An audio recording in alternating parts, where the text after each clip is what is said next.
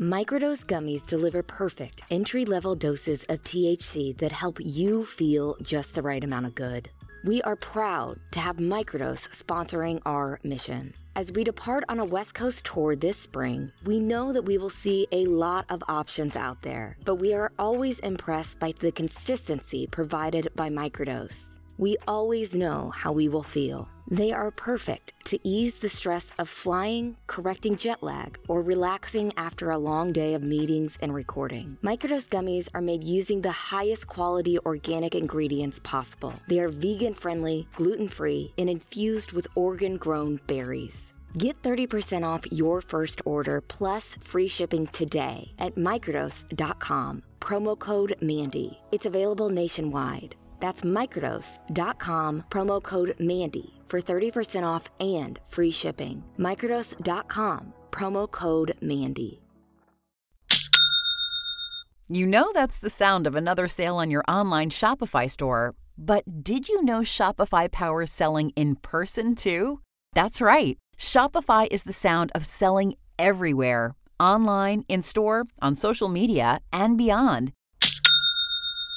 Shopify POS is your command center for your retail store. From accepting payments to managing inventory, Shopify has everything you need to sell in person. With Shopify, you get a powerhouse selling partner that effortlessly unites your in-person and online sales into one source of truth. Track every sale across your business in one place and know exactly what's in stock. Connect with customers in-line and online. Shopify helps you drive store traffic with plug-and-play tools built for marketing campaigns from TikTok to Instagram and beyond. Get hardware that fits your business. Take payments by smartphone, transform your tablet into a point-of-sale system, or use Shopify's POS Go mobile device for a battle-tested solution. Plus, Shopify's award-winning help is there to support your success every step of the way. Do retail right with Shopify. Sign up for a $1 per month trial period at shopify.com/crimes, all lowercase. Go to shopify.com/crimes to take your retail business to the next level today. Shopify.com/crimes. I don't know why the state attorney general's office is making it so easy for Dick and Jim to control the narrative in Alec Murdaugh's murder case. But since they've left themselves wide open once again, we're going to have to set the story straight. My name is Mandy Matney. I have been investigating the Murdaugh family for more than 3.5 years. This is the Murdaugh Murders Podcast with Liz Farrell and David Moses.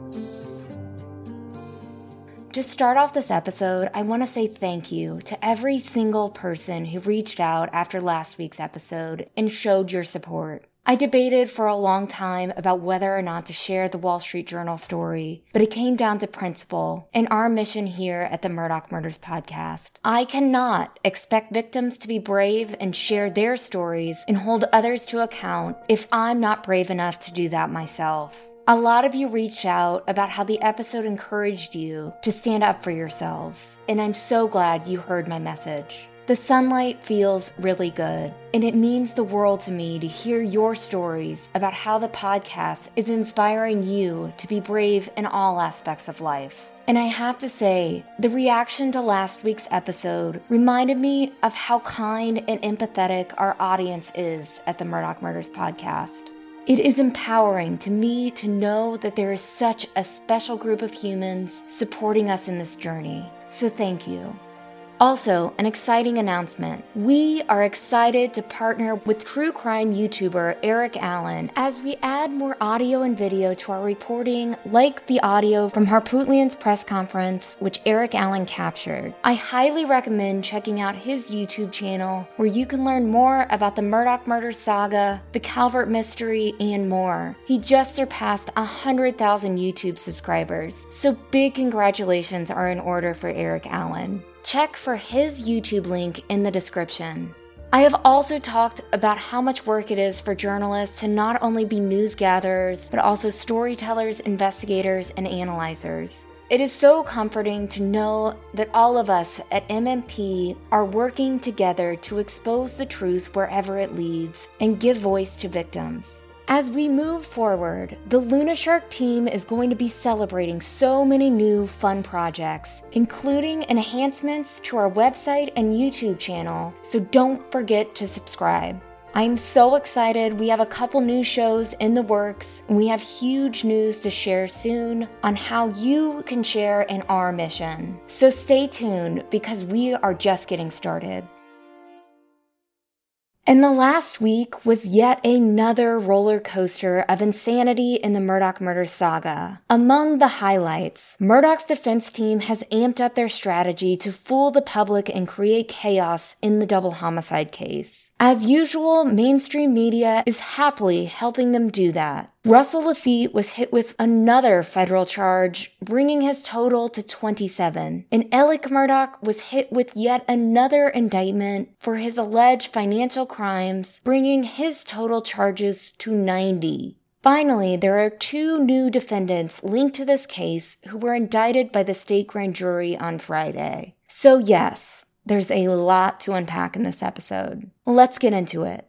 Defense attorneys love chaos. It's clear from Dick's antics in the last week that his strategy going forward is just that: create chaos to distract the public from the facts of the case. Dick's primary complaint is this: he wants to try the case in January. An absolutely absurd timeline for a murder trial, let alone a double homicide trial making headlines around the world that could very well be a death penalty case, with the entire justice system hanging on the line.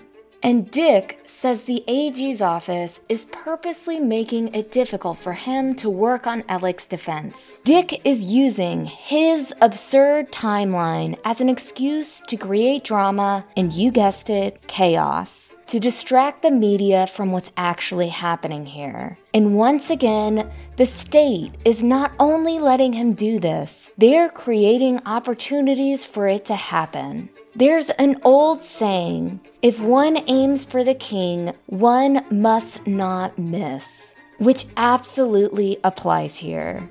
We do not want to see Alec Murdaugh getting special treatment in this case, but we also want to see our justice system working as it should. We want to see Alec Murdaugh and every defendant in the state of South Carolina get a fair trial. We want everyone to drink from the same cup of justice.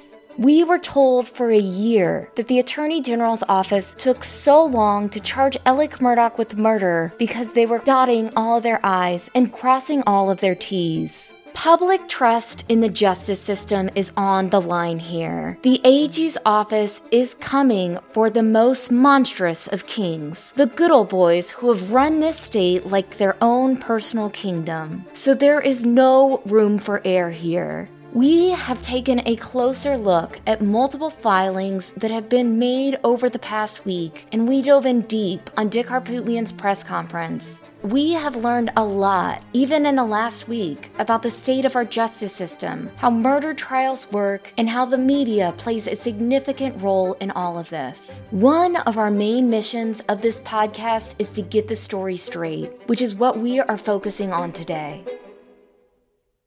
We're about to descend down a really steep staircase into Dick's dazzling den of disruption, so we're going to give you a railing to hold on to and a map in case you get lost. As Mandy said, over the past week or so, there have been several filings in Alec Murdaugh's murder case. The first is a motion from Dick and Jim. The second and third are a response and a motion from prosecutor Creighton Waters, and the fourth is a response from Dick and Jim to Creighton's motion. Each of these filings is related to the discovery phase in the case, meaning this is about the evidence and the sharing of other documents and tangible objects related to the case. Dick, Jim, and Creighton had all agreed on a gag order last month, but Judge Clifton Newman ruled against it. Now let's all take a moment here and appreciate that decision, because had Judge Newman agreed to the gag order, these filings might have been sealed and we would not be able to discuss a dog named Bubba, which we will explain later, don't worry. Overall, these filings are filled with outrage from both sides. They are accompanied by receipts in the form of email exchanges. But mainly, they have given us more insight into Dick and Jim's apparent strategy, the state's apparent fears, the investigation itself, and the high level of antics happening. So let's talk about the first motion. Immediately after the murder charges were filed in July, Dick and Jim made their Rule 5 discovery demand of the state. We've talked about this before, but Dick Harpootlian is really good at filing discovery motions. He's super thorough, not only in what he's asking for, but the way he wants it presented to him. If there is a text message, a post-it note, or a child's drawing related to Alec Murdaugh's murder case, Dick has asked for it. He also gets meta about it. He not only wants the documents related to the case, but documents related to the documents in the case. I'm not kidding. At Alec's bond hearing in July, Dick reminded the state that they had 30 days to produce Rule 5 discovery in the case. This reminder was basically Dick's way of warning everyone, in exactly 30 days, I will be reminding the court about how I publicly reminded you of your deadline, which you will no doubt miss. Naturally, this is what he did, because naturally, the state has not fully complied with the request. And therein lies the entire problem. How did they not see this coming? How did the AG's office not know that Dick would be waiting by the cuckoo clock? A quick note about this. When Dick and Jim originally requested a speedy trial for Alec, we were able to understand that maybe the state's strategy all along had accounted for this move, meaning that Creighton Waters knew that this would be a possibility, and that's why it took more than a year to present evidence to the grand jury. That was a very forgiving assessment on our part, because if that were the case, then I would think that the state would be lickety-split with handing over Rule 5 discovery, knowing that the Bulldogs would be waiting for them at the gate. Now, in accordance with the Brady Doctrine, defendants have a constitutional right to receive every shred of evidence that points to other suspects, basically anything that might exonerate them. Rule 5 discovery is a bit different, though. The state rule says that defendants in criminal cases have the right to inspect or copy evidence and other records related to their case. The prosecution is not required to hand over internal documents or witness statements, and the rule says that if either party, the state or the defense, wants to prevent the other side from seeing certain information that is subject to disclosure before the trial, they can file a motion and ask the court for a ruling to keep it sealed. Prosecutors must respond to a request for Rule 5 discovery within 30 days of the request. The rule does not specify what respond means, nor does it say what 30 days is. Is that 30 business days or 30 calendar days? That definition of what a day is something we come up against a lot in filing Freedom of Information Act requests. According to Dick and Jim, it's defined as 30 calendar days, and the deadline for production was August 15th. Nothing in the filings indicates that the state is disputing that timeline. Here's the thing. Prosecutors in South Carolina are notoriously slack on complying with Rule 5. Over the years, we have heard many complaints about prosecutors ignoring requests for information from public defenders right up until the last moment, literally the week of trial. As we speak, there are defendants in the 14th Circuit, the circuit where Alec Murdaugh's murder case is being tried, who have been waiting years for their discovery. This is horrible and incredibly unfair given the number of defendants who use public defenders. How can their lawyer prepare an effective defense without all of the relevant information? At any rate, this, in part, is why Dick standing over the Attorney General's office, tapping his Rolex, is a true display of audacity. This is pretty much how the system works for everyone else. He's absolutely right to be outraged, but also wrong to be outraged. Now, this current battle started Friday, August 12th. Turns out the state was putting together a very restrictive protective order for Judge Newman to sign that would have required Alec Murdaugh to be supervised whenever he looked at the discovery in his case. It would have prevented Alec from keeping any of the evidence at the jail. It also would have required Dick and Jim to get the court's permission every time they wanted to share the discovery with another party, such as an expert witness or another attorney. We'll talk more about the potential reasons for this because it seems like overkill and it is highly unusual. Creighton says this protective order is necessary because of the intense pretrial media coverage in the case, but also because he wants to be consistent. There are two pots of evidence in this case. One comes from the state grand jury's investigation, and the other comes from law enforcement, which includes the prosecution. These restrictions Creighton seeks are basically the same as the automatic restrictions placed on the release of some of the state grand jury evidence. Dick and Jim say this is absurd and unprecedented. According to them, no other murder case in South Carolina has ever had such restrictions on defendants' access to evidence. They are also blaming the South Carolina Attorney General's office for media leaks about the evidence and about the grand jury meeting the week Ellick was indicted for the double homicide charges. They are not just blaming the Attorney General. They are stating as a fact that the leaks have been coming from the AG's office, and they're using that alleged hypocrisy to drive their argument. But here's the thing. Before 5:15 p.m. Friday, August 12th, it seems like all parties were in agreement that a protective order was necessary. After 5:15 p.m., Dick and Jim had changed their minds entirely. This is when things got crazy. And we'll be right back. As y'all know, we're out on the West Coast connecting with fans, meeting with partners, and having a little fun too. All the planes, trains, and automobiles can be stressful, but do you know what's going to keep me comfy and confident along the way? You guessed it, Vuori. And Vuori makes a fantastic gift for the people in your life who deserve the most comfortable and versatile clothing. Vuori is an investment in your happiness. For our listeners, they are offering 20% off your first purchase. Get yourself some of the most comfortable and versatile clothing on the planet at vuori.com/Mandy. That's VUORI.com/Mandy. Not only will you receive 20% off your first purchase, but enjoy free shipping on any U.S. orders over $75 and free returns. Go to vuori.com/Mandy and discover the versatility of Vuori clothing.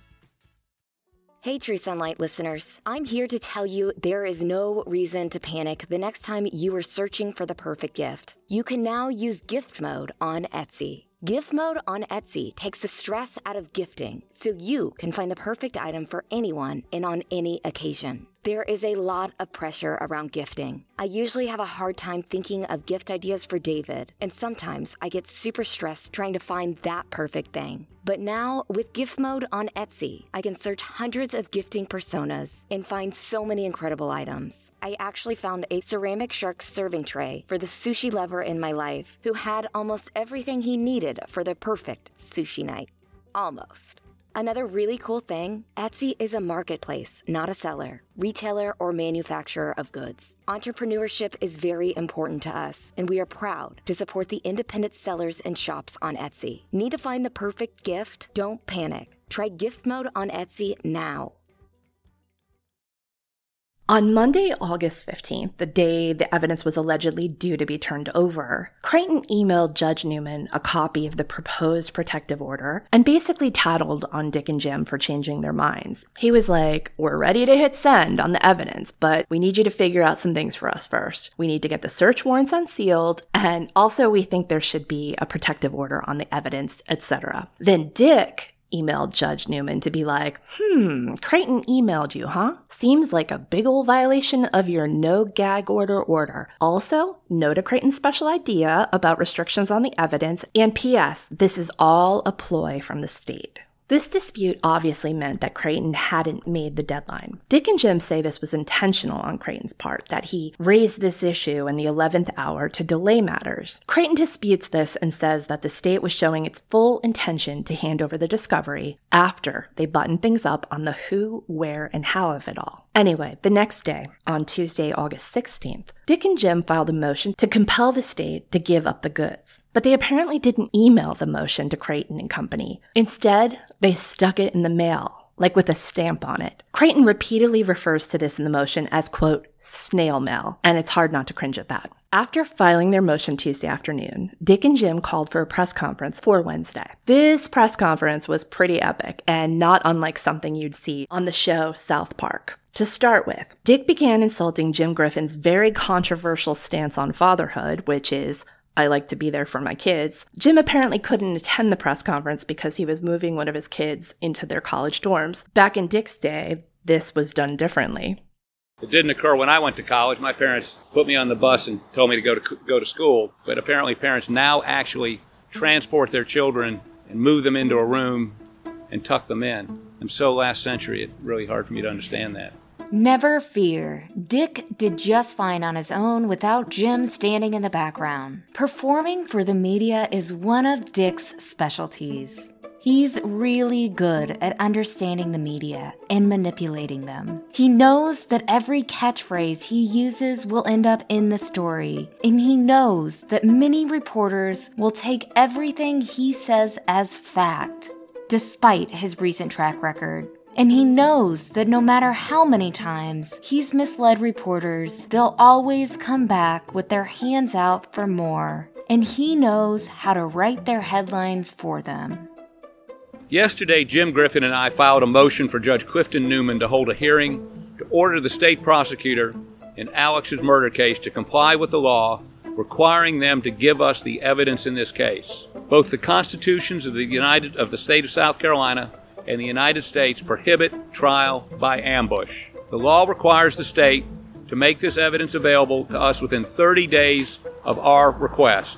A trial by ambush. Okay, this is where Dick's outrage borders on satirical. So this is the guy who demanded a speedy trial, a speedy murder trial, to be held in less than 6 months, pushing all the other murder defendants out of the way to get on the docket. So you're ambushing yourself with that one, Dick. But even more curious is this. The day before Dick filed the first motion, he contacted the Supreme Court to get Alex's murder trial on the docket for January. What I'm saying is this. When Dick needed to make the point with the court that the AG's office is making it impossible for them to adequately defend their client, he couldn't really do that when the trial date was sort of open-ended, right? He had to show that there was a definitive time crunch here. But he apparently hadn't asked to get on the docket yet. So it wasn't until last Monday, 2 days before his blustery press conference, that Dick made the effort to commit to the January date. Doing that gave him the fuel he needed for his public outrage. A date still hasn't been set, but he's now able to say that they've requested it. The 30 days is not a minimum. It's the maximum. You would assume most, if not all, this material was available 32 days ago when we requested it. You would assume the state knew when they presented indictments for murder, we would immediately request the evidence. And you would assume they would have made it available a month ago so we could evaluate the quality and quantity of it and begin to hire experts, interview witnesses, and examine any physical items they will try to introduce into evidence. So, you know how on TV shows like How to Get Away with Murder and Law and Order, the crime happens at the beginning of the episode and then within a few minutes they're duking it out in court? That is pure fantasy, obviously. Murder cases can take years to prepare for, and not just because defense attorneys generally like to delay proceedings. Dick and Jim are going to need serious expert testimony to defend Alec. And those experts are A, very much in demand, and B, very booked up. So again, this claim of wanting to go to trial in 6 months is a gambit, and like TV, highly unrealistic given the challenges afoot. This is the process that occurs every day in every county of South Carolina wherever a criminal case is pending. The state has agreed to try this case in January. Every day that passes makes it more difficult for Alec Murdaugh and his attorneys to get prepared for trial. This motion, we filed yesterday, outlines our position more fully.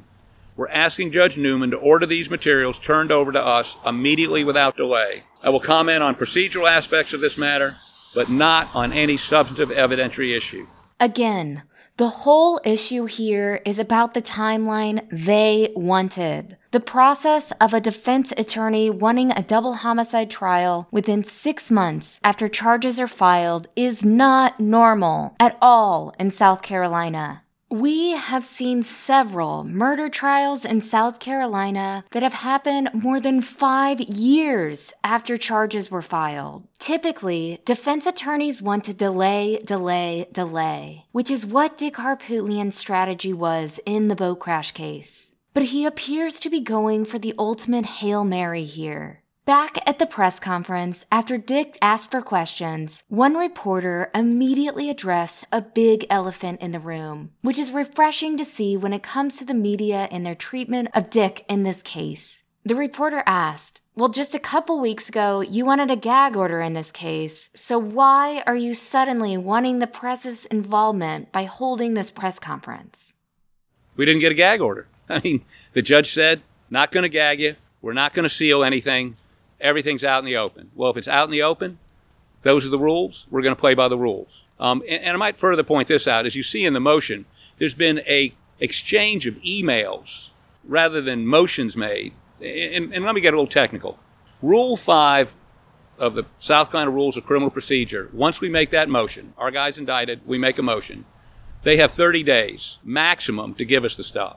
On last Friday, almost at 5 o'clock, we get an email from the prosecutor telling us he wants some sort of order that would seal everything, basically, which we believe is inconsistent with Judge Newman's denial of the gag order. We tried to tweak it a little bit and finally just said no.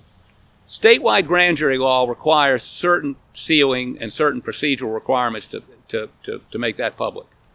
This is information was gathered by the statewide grand jury, but this is a case pending in state court in Colleton County. Those rules don't apply. There was no reason, as I point out, they couldn't have turned almost all of this over to us 32 days ago. They're still 2 days late. First of all, notice how quickly he changed the subject when he was called out on flip-flopping his stance with the media in this case. And second, I have to say this again. We spoke to several South Carolina defense attorneys who said it is very rare to obtain the totality of discovery from the prosecution 30 days after a defendant is charged. And again, we have to say this because it was misreported in the media. Rule 5 just says that the prosecution needs to respond, and their definition of response is very vague. This was something that the media covering the press conference did not catch on to, but instead just repeated what Dick said as fact. Harpootlian continued on his quest to make the prosecution look sketch. Give us the stuff. You went to a grand jury and said you got enough evidence to convict Alex Murdaugh, convince a jury beyond a reasonable doubt. Where is it? I don't have a shred of paper. I don't have an email. I don't have an exhibit. I don't have any evidence. We want to try this case in January. They've agreed to try this case in January. We're ready to work, ready to hire investigators, ready to hire experts. Check this one out. In their correspondence with Judge Newman and Creighton Waters, both Dick and Jim properly refer to our report about physical evidence that places Alec at the scene when at least one of the murders was committed as, quote, high-velocity impact spatter. They do not mention blood at all. We have never, ever said it was blood. This is important and really weird. It's almost like Dick wants the media to report that it's blood, so that later, after he gets the evidence, perhaps, he can then run to his friends in the media and point to the absence of blood spatter as quote-unquote proof that the AG's office was leaking information to make his client look bad, and as quote-unquote proof that the media was falsely maligning his client. Maybe this is one of the reasons the state is seeking a protective order for the evidence. I mean, if all we know, somebody wants to know blood spatter. All I know about blood splatter is what I read in some blog. I've never seen any blood spatter evidence. I've never seen any phone downloads. I've never seen any witness statements. 32 days after we make the request, we still don't have anything. So they want to obscure this by saying, well, we need to get this sealed or this needs to be protected. We don't want crime scene photos left out on tables. That is hooey. That is, again, this happens every day in every county, in every murder case. So speaking of hooey, we will try this case in January, come hell or high water. Ride by here at 11 or 12 o'clock at night, you're going to see the lights on. We're not going to let this slip by because they're dragging their feet. If anyone happens to be driving by 1410 Laurel Street in Columbia late at night, be sure to take a picture for us. We want to see those lights on, but we already know it won't be Dick burning the midnight oil. You mentioned that you guys are going to be up at midnight reviewing through this. How many lawyers... Well, not me, but somebody who works for me will be up at midnight. How many people will be going through this evidence once you do get it? However many we need. I mean, what if it's 5 pages? Won't be many. We don't know. A reporter then asked what the advantage would be for the AG's office to be sitting on evidence. This is a question that played right into Dick's hands. To make it more difficult for us to be... look, let's say for the sake of argument, there are... they've done geofencing, which is a word I've learned recently with cell phones. We have to hire a geofencing expert. They're not easy to find. We have to get the information from them, from the state, give it to them, have them analyze it, and that can't happen overnight. So the longer they take to give it to us, the longer it's going to take for us to get prepared. First off, how is Harpootlian a defense attorney? One who is known as a bulldog and one of the most expensive defense attorneys in the state of South Carolina, just now learning about geofencing. And another thing Dick wanted to hammer home at this press conference was that the AG's office is the source of the leaks to the media. He says that SLED told the family this. That's what SLED told the family. The family wanted to know why they were reading about it in the paper before they heard about it. And SLED agents with them said the Attorney General's office had leaked it. Also, and this is another running theme, Dick made sure to drop a hint that he finds Attorney General Alan Wilson to be incompetent. Who is responsible for not turning it over to you? Chief Keel, Alan Wilson, Creighton Waters? Who? Well, Creighton Waters is the prosecutor. Ultimately, he's the front man. I don't know. I mean, it's not Keel's decision. And I don't know. I mean, as far as I know, Alan Wilson's never prosecuted a case, so I doubt it's him. Alan Wilson's never prosecuted a case? A murder case? No. And then Dick made another comment. This case needs to be resolved, not just for Alec Murdaugh, but for the judicial system, for the state of South Carolina. We need to put this behind us and move on. Notice, he never said why we need to put this case behind us and move on. You would think if he truly believed that his client was innocent, he would have used a few breaths to at least mention the fact that Maggie and Paul's killers could still be out there, and that is what the media should be focusing on. But he didn't. And then, true to the good old boy playbook, Harpootlian was sure to tell us that the South Carolina justice system is doing just fine. A reoccurring defense we've seen from those benefiting from an arguably corrupt and unjust system. I've tried in my lifetime hundreds of criminal cases, prosecuted and defended. I have full faith in our judicial system. I mean, I have, and when I say that, this isn't some sort of patriotic wave the flag. I've seen it work. I've seen it work. And I've seen it work in wonderful ways. We just need to play by the rules. If you follow the rules, look, his job is to see that justice is done, not to convict somebody. Of course, Dick Harpootlian thinks the justice system is working just fine. Because up until now, and mostly in the darkness, it has been bending to his favor. It is designed for and by the good old boys. And then Dick compared himself to John Adams and Abraham Lincoln? My job is to represent my client. People say to me, how can you represent this guy? John Adams, the second president of the United States, represented the British soldiers who massacred the colonial protesters on the Boston Common. 4 were acquitted, 2 were hung. It is my duty to do that. It's what keeps this country free. Abraham Lincoln defended 22 murder cases. It's this whole idea that, do they not teach civics in high school anymore? I just don't get it.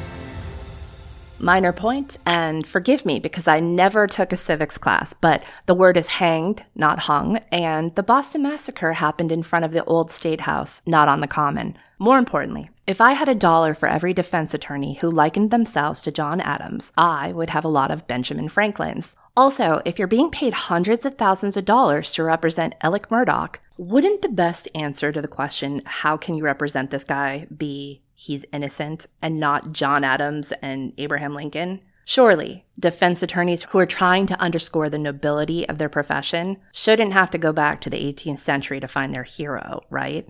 As I said, I've been doing this a long time. The interest in this case is unprecedented. And it's unprecedented because of y'all. Okay, something Dick should know. The interest in this case is unprecedented because of Alec Murdaugh, a man with generational wealth, power, and privilege who used his position as an attorney to steal millions of dollars from very vulnerable clients who undeniably needed the money more than he did. Alec Murdaugh is a man also accused of murdering his wife and son. He is a man at the center of a criminal ring that appears to involve other lawyers, bankers, and even judges. He is a man who held a public position of trust as a solicitor, and we're not even sure what he did with it. This case is unprecedented because I don't know of another case where a prosecutor has to choose whether to try dozens of financial charges before or after double homicide charges. By pointing to the press and essentially blaming the media for the madness, I'm wondering if deep down Dick Harpootlian means that none of this would have come to light if it wasn't for certain media, which is absolutely true. And Dick wasn't done berating the media. He had to make this comment. And let me just make a little side comment here about y'all. A.J. Liebling, the famous press critic, once said freedom of the press is guaranteed only to those who own one. And that used to mean that you had to own a press. Now all you have to own is one of these.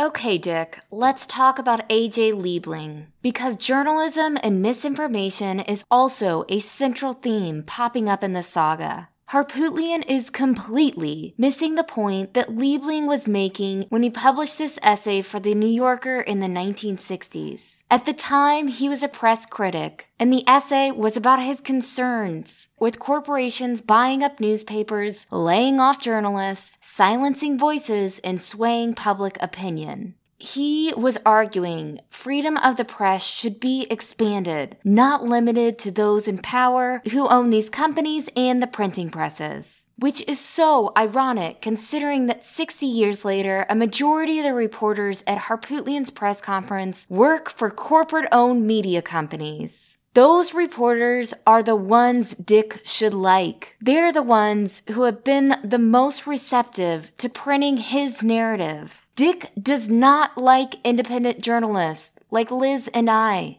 because we are out of his control. We don't have editors who feel like they have to do favors to, quote, Harpo, as I've literally heard an editor at McClatchy call him.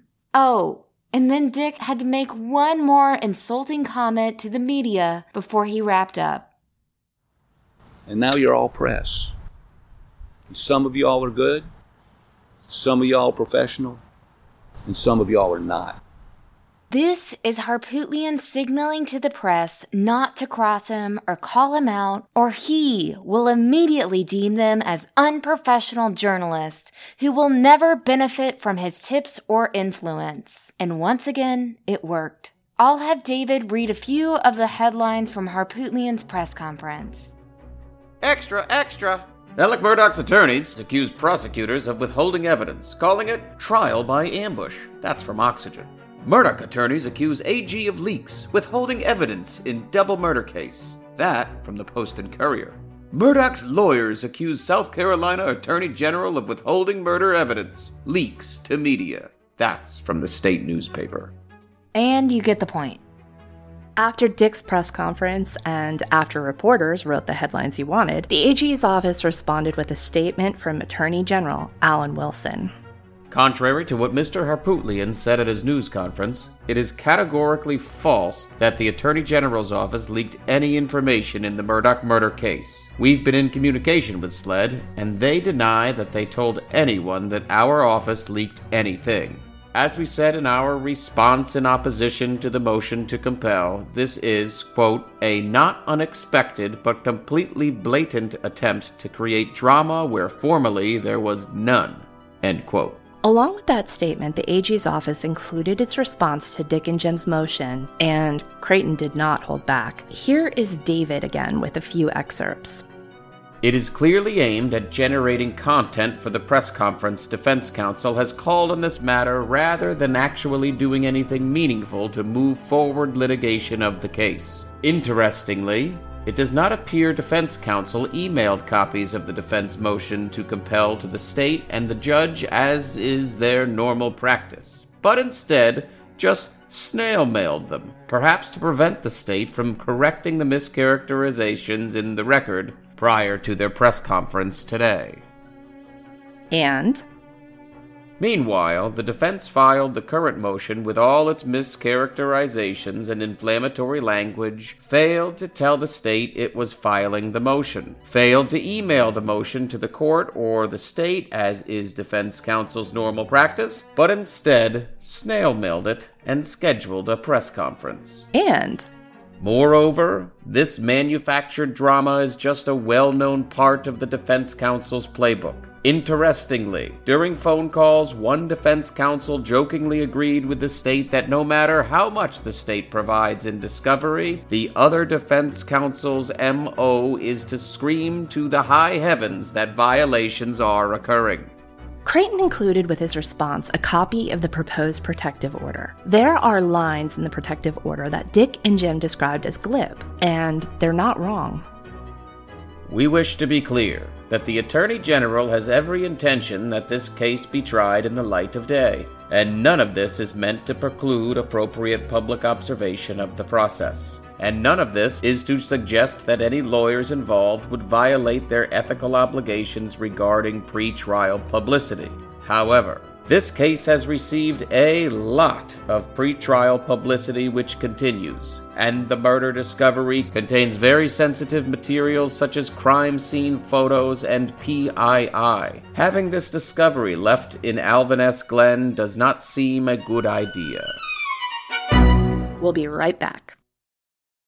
For the ones who work hard to ensure their crew can always go the extra mile, and the ones who get in early so everyone can go home on time, there's Grainger, offering professional-grade supplies backed by product experts so you can quickly and easily find what you need.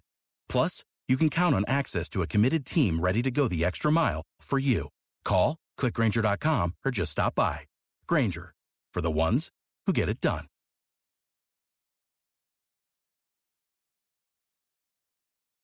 PII, by the way, is personal identifiable information. The idea that evidence in the Murdaugh murder case would be left around the jail is a new one for us. Is that a thing that happens? Are inmates getting their discovery and then leaving photos of murder scenes at the canteen kiosk? Are they forgetting ballistics reports in the rec yard? What does Creighton think Jim, Dick, and Alec are going to do with the discovery? Mandy and I have talked about this a lot, and I think we've landed on the understanding that the AG's office might be trying to limit Dick's manipulation of the media. We can already see that he has no hesitation in misstating the details of the so-called leaks, lying about knowing who leaked the information, and exaggerating whatever he needs to exaggerate to help his case, knowing that hardly anyone is going to fact-check him. So, in the original motion to compel, Dick and Jim accused the state of deciding that Alec was the prime suspect before any evidence was collected or reviewed.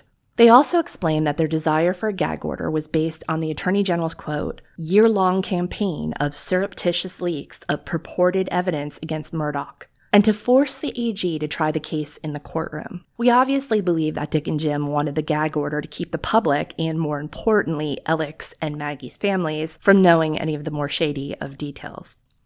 Defense counsel was also concerned the Attorney General will continue his campaign by using court filings as a device to selectively release prejudicial material to the public in advance of jury selection.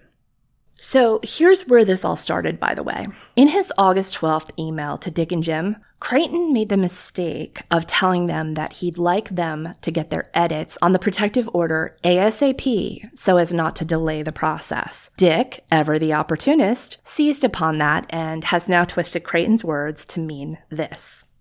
Mr. Waters strongly implied the state would refuse to comply with its duty to disclose evidence unless Murdaugh agreed to the protective order, stating agreement to the protective order ASAP was necessary to keep discovery on track.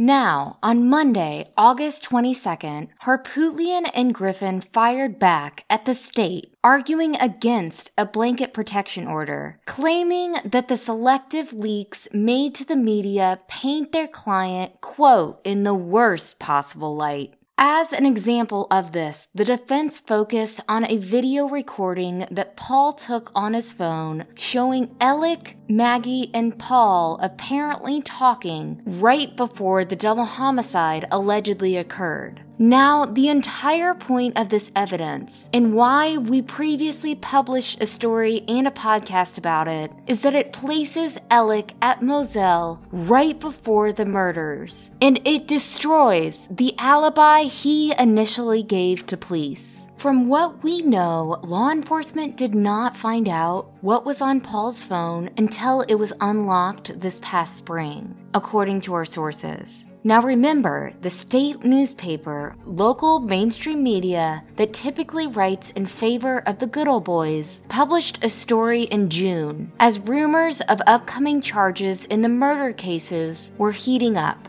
In the story, Jim was quoted slightly changing Alec's alibi and suddenly saying that Alec was at Moselle shortly before the murders, which is not what he told police. Now, when that story came out, Liz and I wondered if it was because Dick and Jim did have knowledge of the recording, which hadn't been reported before that point, and they wanted to pretend like they've been saying that all along, like they were getting ahead of it.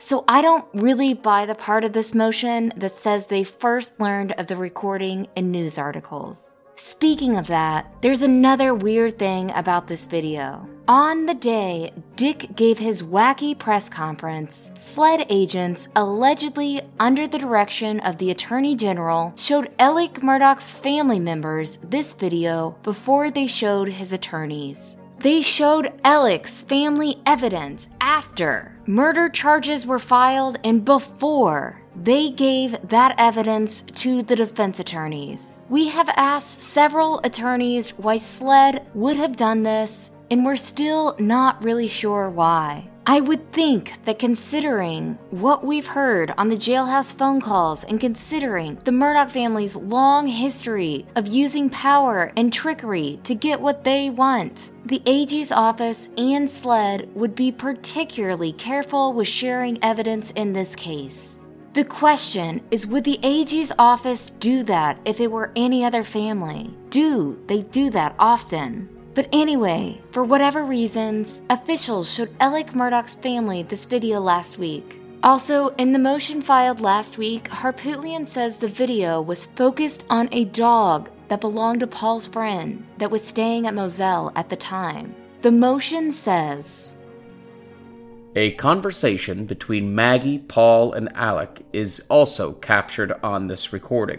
Family members report that Maggie, Paul, and Alec are having a convivial conversation about the behavior of their own dog, Bubba. There is absolutely no indication of a disagreement or dispute between Maggie, Paul, and Alec, according to family members who viewed the recording. However, the state contends that within minutes after this convivial, light-hearted conversation, Alec murdered both Maggie and Paul for no apparent reason. Essentially, Harpootlian is saying that perhaps officials specifically left out the part about the conversation being friendly when they leaked that to the media. Because what kind of man has a friendly chat about a dog named Bubba before he murders his wife and son in cold blood? But again, this is all just Dick spinning in circles.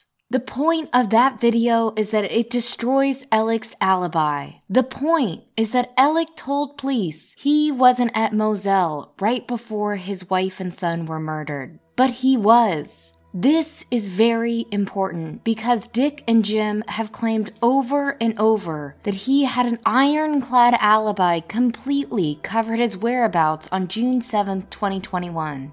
But oh look, The mainstream press once again wrote exactly what Dick wanted them to. In an especially egregious display of a journalist slanting his words to favor Murdaugh, John Monk, who was a veteran reporter for the state newspaper, referred to the video as, quote, derogatory confidential information calculated to hurt disbarred lawyer Alec Murdaugh. The headline, quote, document, prosecutors in Murdaugh murder case leaked confidential information to media. We often talk about how journalists have a series of choices on how to present a story. Monk chose the most aggressive and egregious route, claiming a document says that prosecutors leaked confidential information. The headline makes it sound like Monk had discovered absolute proof that the AG's office was behind the leaks, when really it was a motion made by a defense attorney who has been factually incorrect more times than we can count throughout this case. Let's be real. Harpootlian does not know who the leak is. He is guessing, again, because he knows he will not be held accountable when he's wrong. And that is the problem. We can all see that Dick and Jim do this. That is the strategy. Create chaos and exploit every opportunity in the press. If we can all see it, then why can't the AG's office see that? Again, if you come for the king, you cannot miss. Creighton did fire back at Dick and Jim in his response to their motion, and we do believe his request to have the court issue a protective order for the evidence is because he is trying to keep Dick and Jim and the Murdaugh family and their PR firm from being able to use that information as a way to bend the narrative in their favor. But if that is the case, then the AG's office should just say that. Instead, the protective order makes a point of saying they have no reason to believe the defense would leak this information. This is not the time to be polite. Dick and Jim aren't worried about being polite. Alec Murdaugh is not worried about being polite. This is time to show the public that hiring a state senator to defend you is no longer the get-out-of-jail-free card that it used to be. It is time to show the public that there is hope for the future in the South Carolina justice system. And it's time that the press starts caring about that too.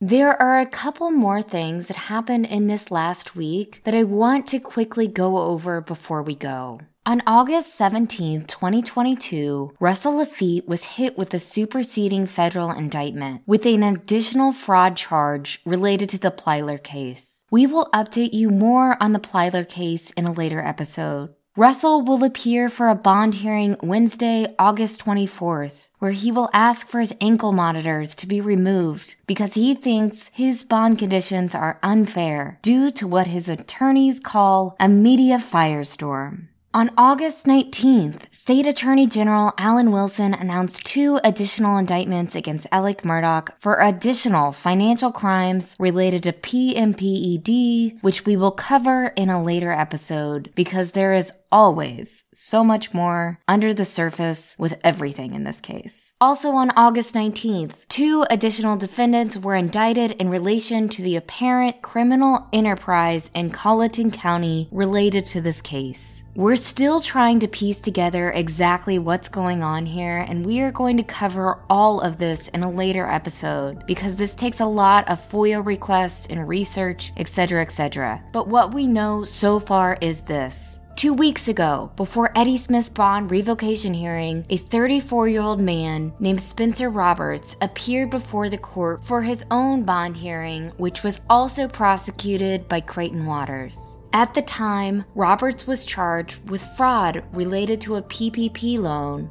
but Waters made it a point to mention that Roberts is accused of suspiciously receiving a downstream of checks related to Alec Murdaugh. On August 19th, the AG's office announced that Roberts was indicted on 1 count of obtaining a signature of property by false pretenses, 1 count of money laundering, 1 count of computer crime, and 1 count of insurance fraud.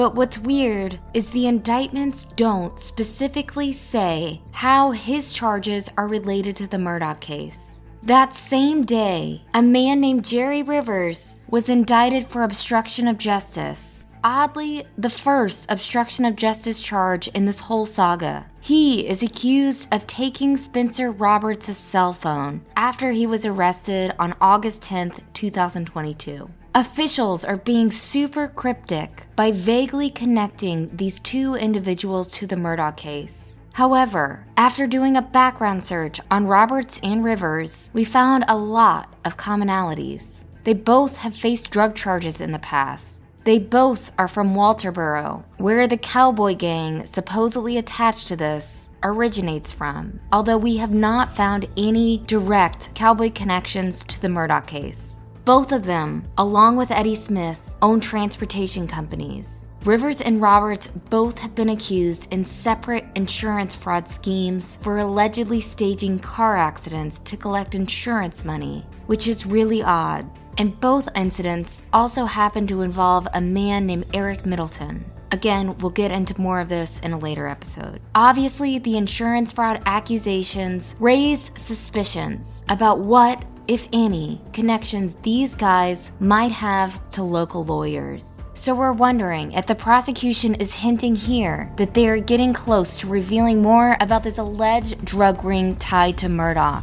And more importantly, will more powerful people go down for this? Stay tuned.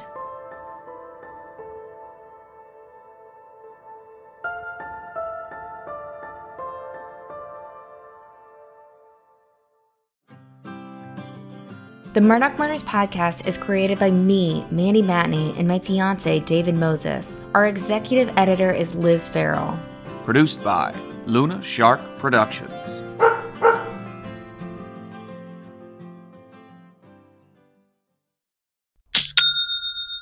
You know that's the sound of another sale on your online Shopify store. But did you know Shopify powers selling in person too?